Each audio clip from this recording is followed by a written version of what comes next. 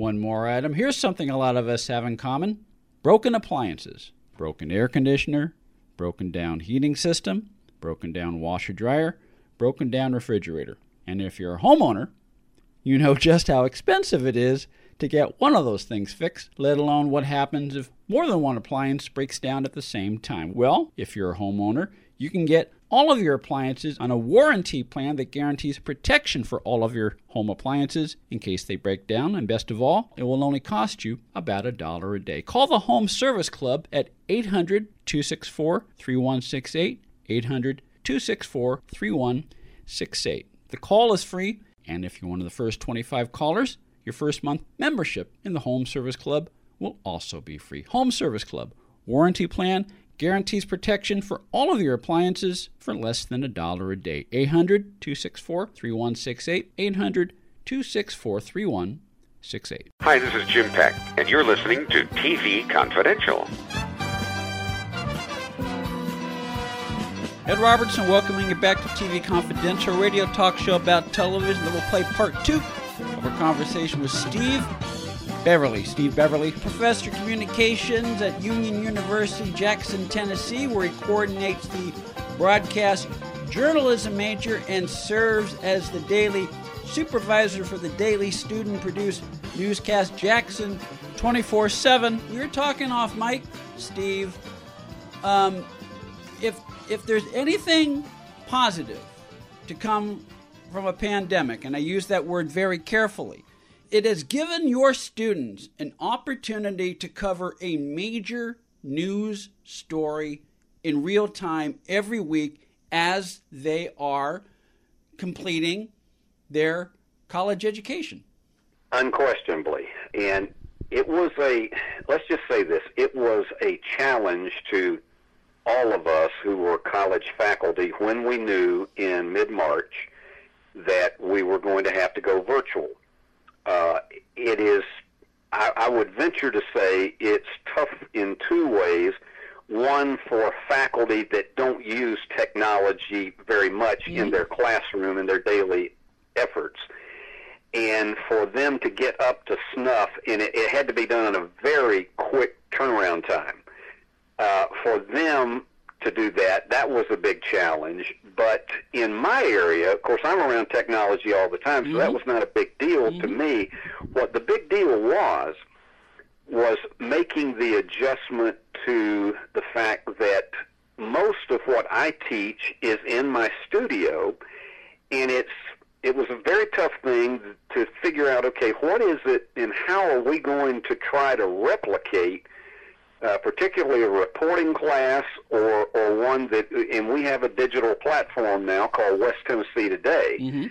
But how are we going to do this without us all being in the same room and dealing with our assignments? And so the best thing that I think I did was I told them, we learned on a Thursday that we were not going to be continuing in person the following Monday. Shows you how quick it was. And so what I told my students, it was 1 week away from spring break. I said, here's what we're going to do. You're going to be off this week with me while I think this thing through. And then when we come back after spring break, I'll have a game plan. But it's too fast for me in 4 days to have this figure out and do it right. So it gave me time to just pause and think, okay, how are we going to do this? And so we fortunately came up with a plan. We used YouTube as our platform. But I had students in as many as 9 different states in 11 different cities. And that was my reporting class. And so what we did with them is that we had them to post their assignments on a YouTube channel, and then I edited them together that evening. And somehow in the post-spring break period, those young people ended up doing 36 newscasts that covered our city and county, even though a lot of the things that were going on, they weren't physically here, but they were able to get in on Zoom meetings of city council meetings and daily health department briefings dealing with the pandemic. so what they learned is the same type of thing that professionals were having to do by working from home all over America. You had reporters who were not coming into the station but were working out of their homes, having to use their laptop or their iPads as their tools of reporting. And whereas, okay, visually, there may have been some things that weren't as creative as what the standard level of performance is, viewers began to accept that because they understood everybody was in something that they had never faced before. So they learned, my students learned how to be able to still get stories covered by using the tools that were available to them. Now, if we had had this thing to happen even 20 years ago, we could have pulled that off. Yeah. But today, the technology allows us to do that, and frankly, for me, I thought it was one of the great experiences I've ever had in teaching, because I saw us turn what could have been a big negative into a huge positive. Yes, to turn a phrase that came up in our conversation a few weeks ago about Roy Orbison, you turned lemons into lemonade. That's it. I mean, and it really is. And the thing is seeing the buy-in from these students as they saw their work come together each evening online. And what I also then, with one other class, I turned Thursday into Terrific Thursday, and what we did for 7 consecutive weeks is that I called on some people that were friends professionally, and had them to do a Zoom session with them during their regular class time. I had Tim Brando, the Fox Sportscaster, Peter King from CBS Radio News. I had some people who were local newscasters that were dealing with a lot of the adjustments that my students were. And so every single Thursday, they had somebody who was a very solid professional that gave them professional advice and perspective that they may not have even come close to having if we had been in a conventional classroom. So I really owe a lot to those people who agreed to do that, but it meant a lot to see how much they drank in from this as we did that every Thursday.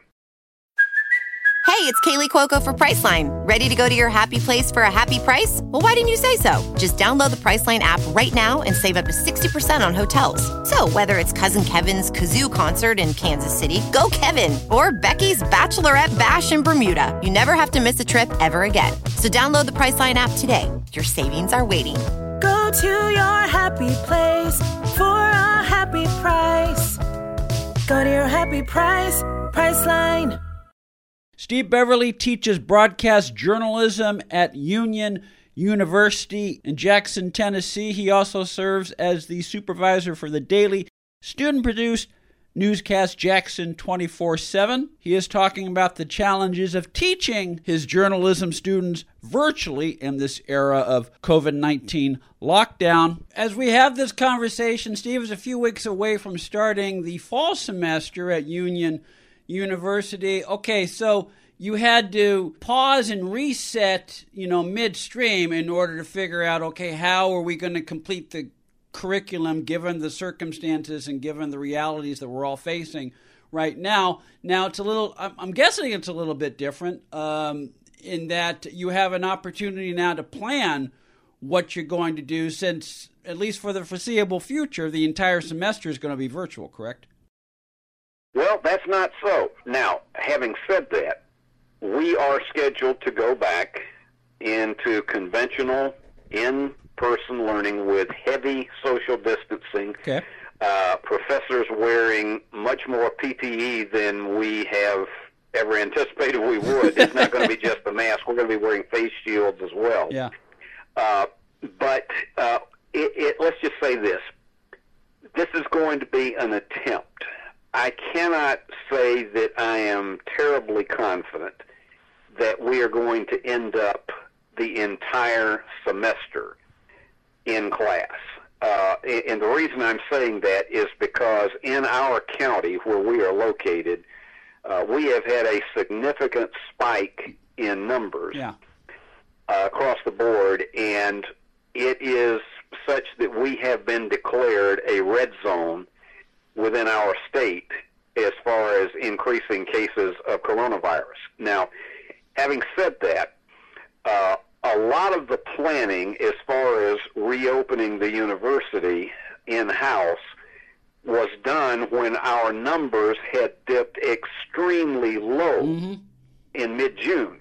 And it looked as though we were on such a downward trend that we were, if not conquering this, that we were really at a point where the nerves had somewhat released. And, of course, then Tennessee began to reopen in a number of situations, probably far more so than in California. But long story short out of it is that we are going to try to come back, but everybody has a dual plan as to if, let's just say, we got into this and we had an outbreak within 2-3 weeks, and all of a sudden a decision had to be made to go back virtual. It is such that it would not be nearly as traumatic or as much of an adjustment as it was in March, when we literally, everybody is prepared for the fact that we may have to go back the other way. So it is not going to be nearly, and I already have my plan in that's already edged. And in fact, I've let my students know that I'm going to be having in these classes of what we do as a backup plan if the university suddenly says we got to send everybody home.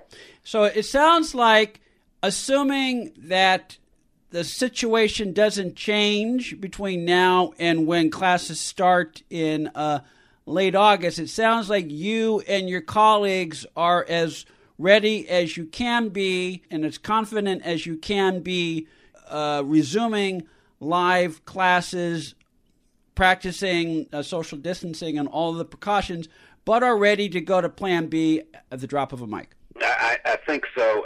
The thing is, you are dealing with 18 to 22-year-olds, and you can do everything in the world to stress, and particularly with the freshmen when they come in for their orientation a few days early. You can do everything in the world to stress to them what is essential as far as protocol. But they love to gather with each other. They love to be in groups, and you just have to know that you cannot monitor this 24/7. Yeah.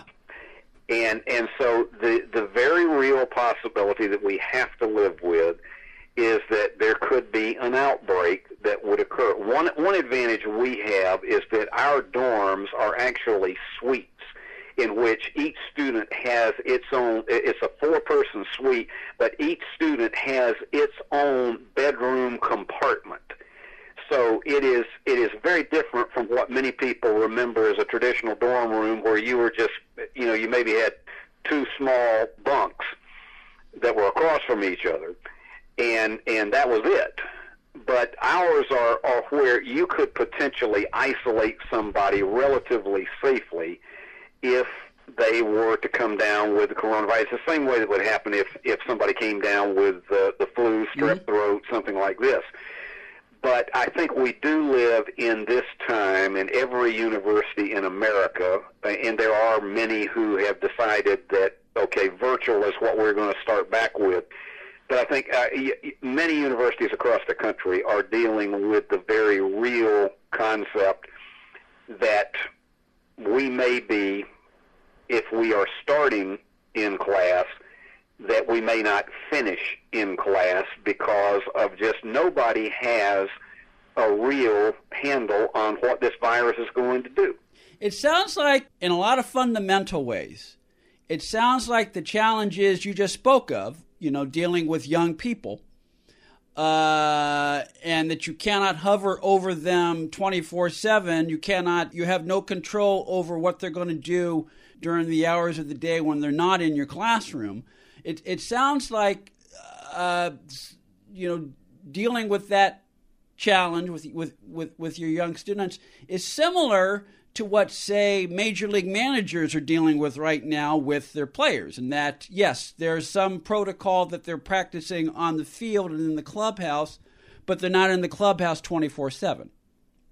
And perfect analogy. Perfect analogy. And unfortunately, what happened in Florida with the Florida Marlins is a textbook example of what can happen in its worst extreme, and we hope none of that happens in any environment. But this is uncharted waters.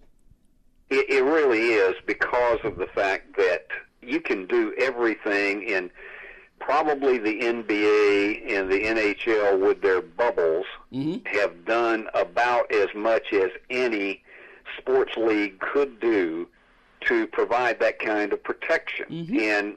But there are still no guarantees. That's just it. We're dealing with something that we have never experienced before, and the journey that we're all on with this thing, so many predictions were initially, because that's what the thought was with this virus. So many predictions were that when we got into the warm or the hot summer months, that this virus could not stand up against those extremely hot temperatures. Well, we found that that's not necessarily true. And our state, certainly in the month of July, has had just an immense exponential increase in the numbers of cases. And so, the thing that you just have to do is you lay it out, you lay out the protocols, and you stress as much as possible what you have to do to not just take care of yourself, but be respectful of the other people around you because of what you could cause if you don't take care of yourself. And that's what we're very much in the same type of situation as I think certainly we're seeing with college football right now. We've got so many of the Power 5 conferences that are saying, okay, even if it's conference only, we're going to try to get in at least 9 to 10 games here in this college football season. Well, nobody knows if that's actually going to be able to happen. Yeah. Because if you suddenly have 10 people on a team that suddenly catch this virus, almost everybody's going to have to quarantine. Yeah, because unlike baseball, and I hadn't thought of this. I heard an interview with a sports commentator the other day. He said it very well. Baseball, once the game is played, baseball sort of practices social distancing because the fielders are spread out on the field, and even when there's a runner on base, except for when the pitcher throws the ball to first base, the base runner usually takes about 10 or 12 steps off the base. And so there is some social distancing going on, whereas with football, whether on the collegiate level or on the pro level, it is up close and personal. There's grunting, and even with all the protection, you're really at risk. Yeah, unless the Astros and the Dodgers choose to get into a brawl, as they do. but really, but you're right about that, though. It's one of those things, and I know they're dealing with this in our state. Of course, California has decided that high school sports are not going to be played in the fall.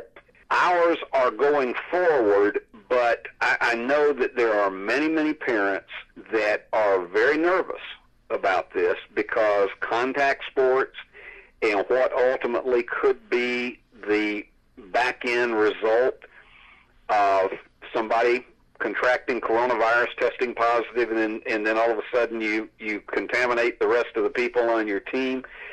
And then if that happens with the athletes, then how does that affect the rest of the school in the process? So there are so many moving parts, and I know that's a cliche now to say that. There's so many moving parts of all of this that everything really that you do that is active is rolling the dice.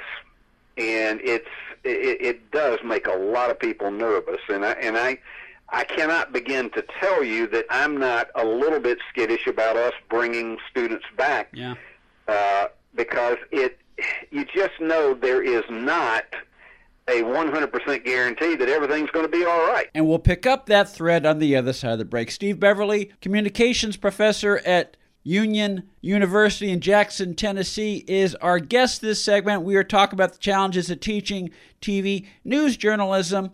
in a COVID-19 environment. We'll take a quick time out, talk some more with Steve when we come back on TV Confidential. An adult elephant can weigh up to 6 tons. The average person, 150 pounds. Ever heard of carfentanil? It's a large wild animal tranquilizer.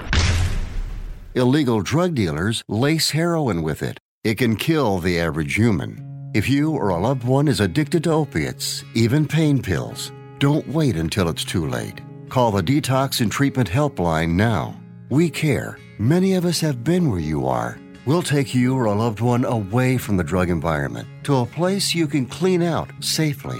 Plus, we'll work with your insurance company to make sure you get the treatment you need. And with a Family Medical Leave Act, you're allowed by law to get away for help without telling your employer why. Call now to save a life. 866-490-3991. 866-490-3991. 866-490-3991. Alexa users, you can now listen to TV Confidential on your smart speaker by just saying, "Alexa, play TV Confidential."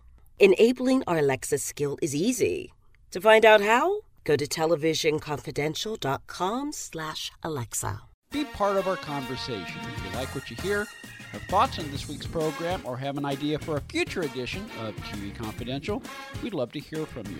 You can email us at talk@tvconfidential.net, talk@tvconfidential.net. You can also message us at facebook.com/TV Confidential, x.com/TV Confidential, or at TV Confidential on Instagram. And if you're listening to us on the TV Confidential podcast, please be sure to hit the subscribe button. This portion of TV Confidential is brought to us by our friends at Front Porch Realty, the community of realtors in the Northern Bay area of California that is committed to finding the solution that is best for their clients. Whether you're a first-time home buyer or looking to sell or lease your property in Northern California, call Karen Strain at 415-886-7411 or visit frontporchrealtygroup.com for more information on how they can help you.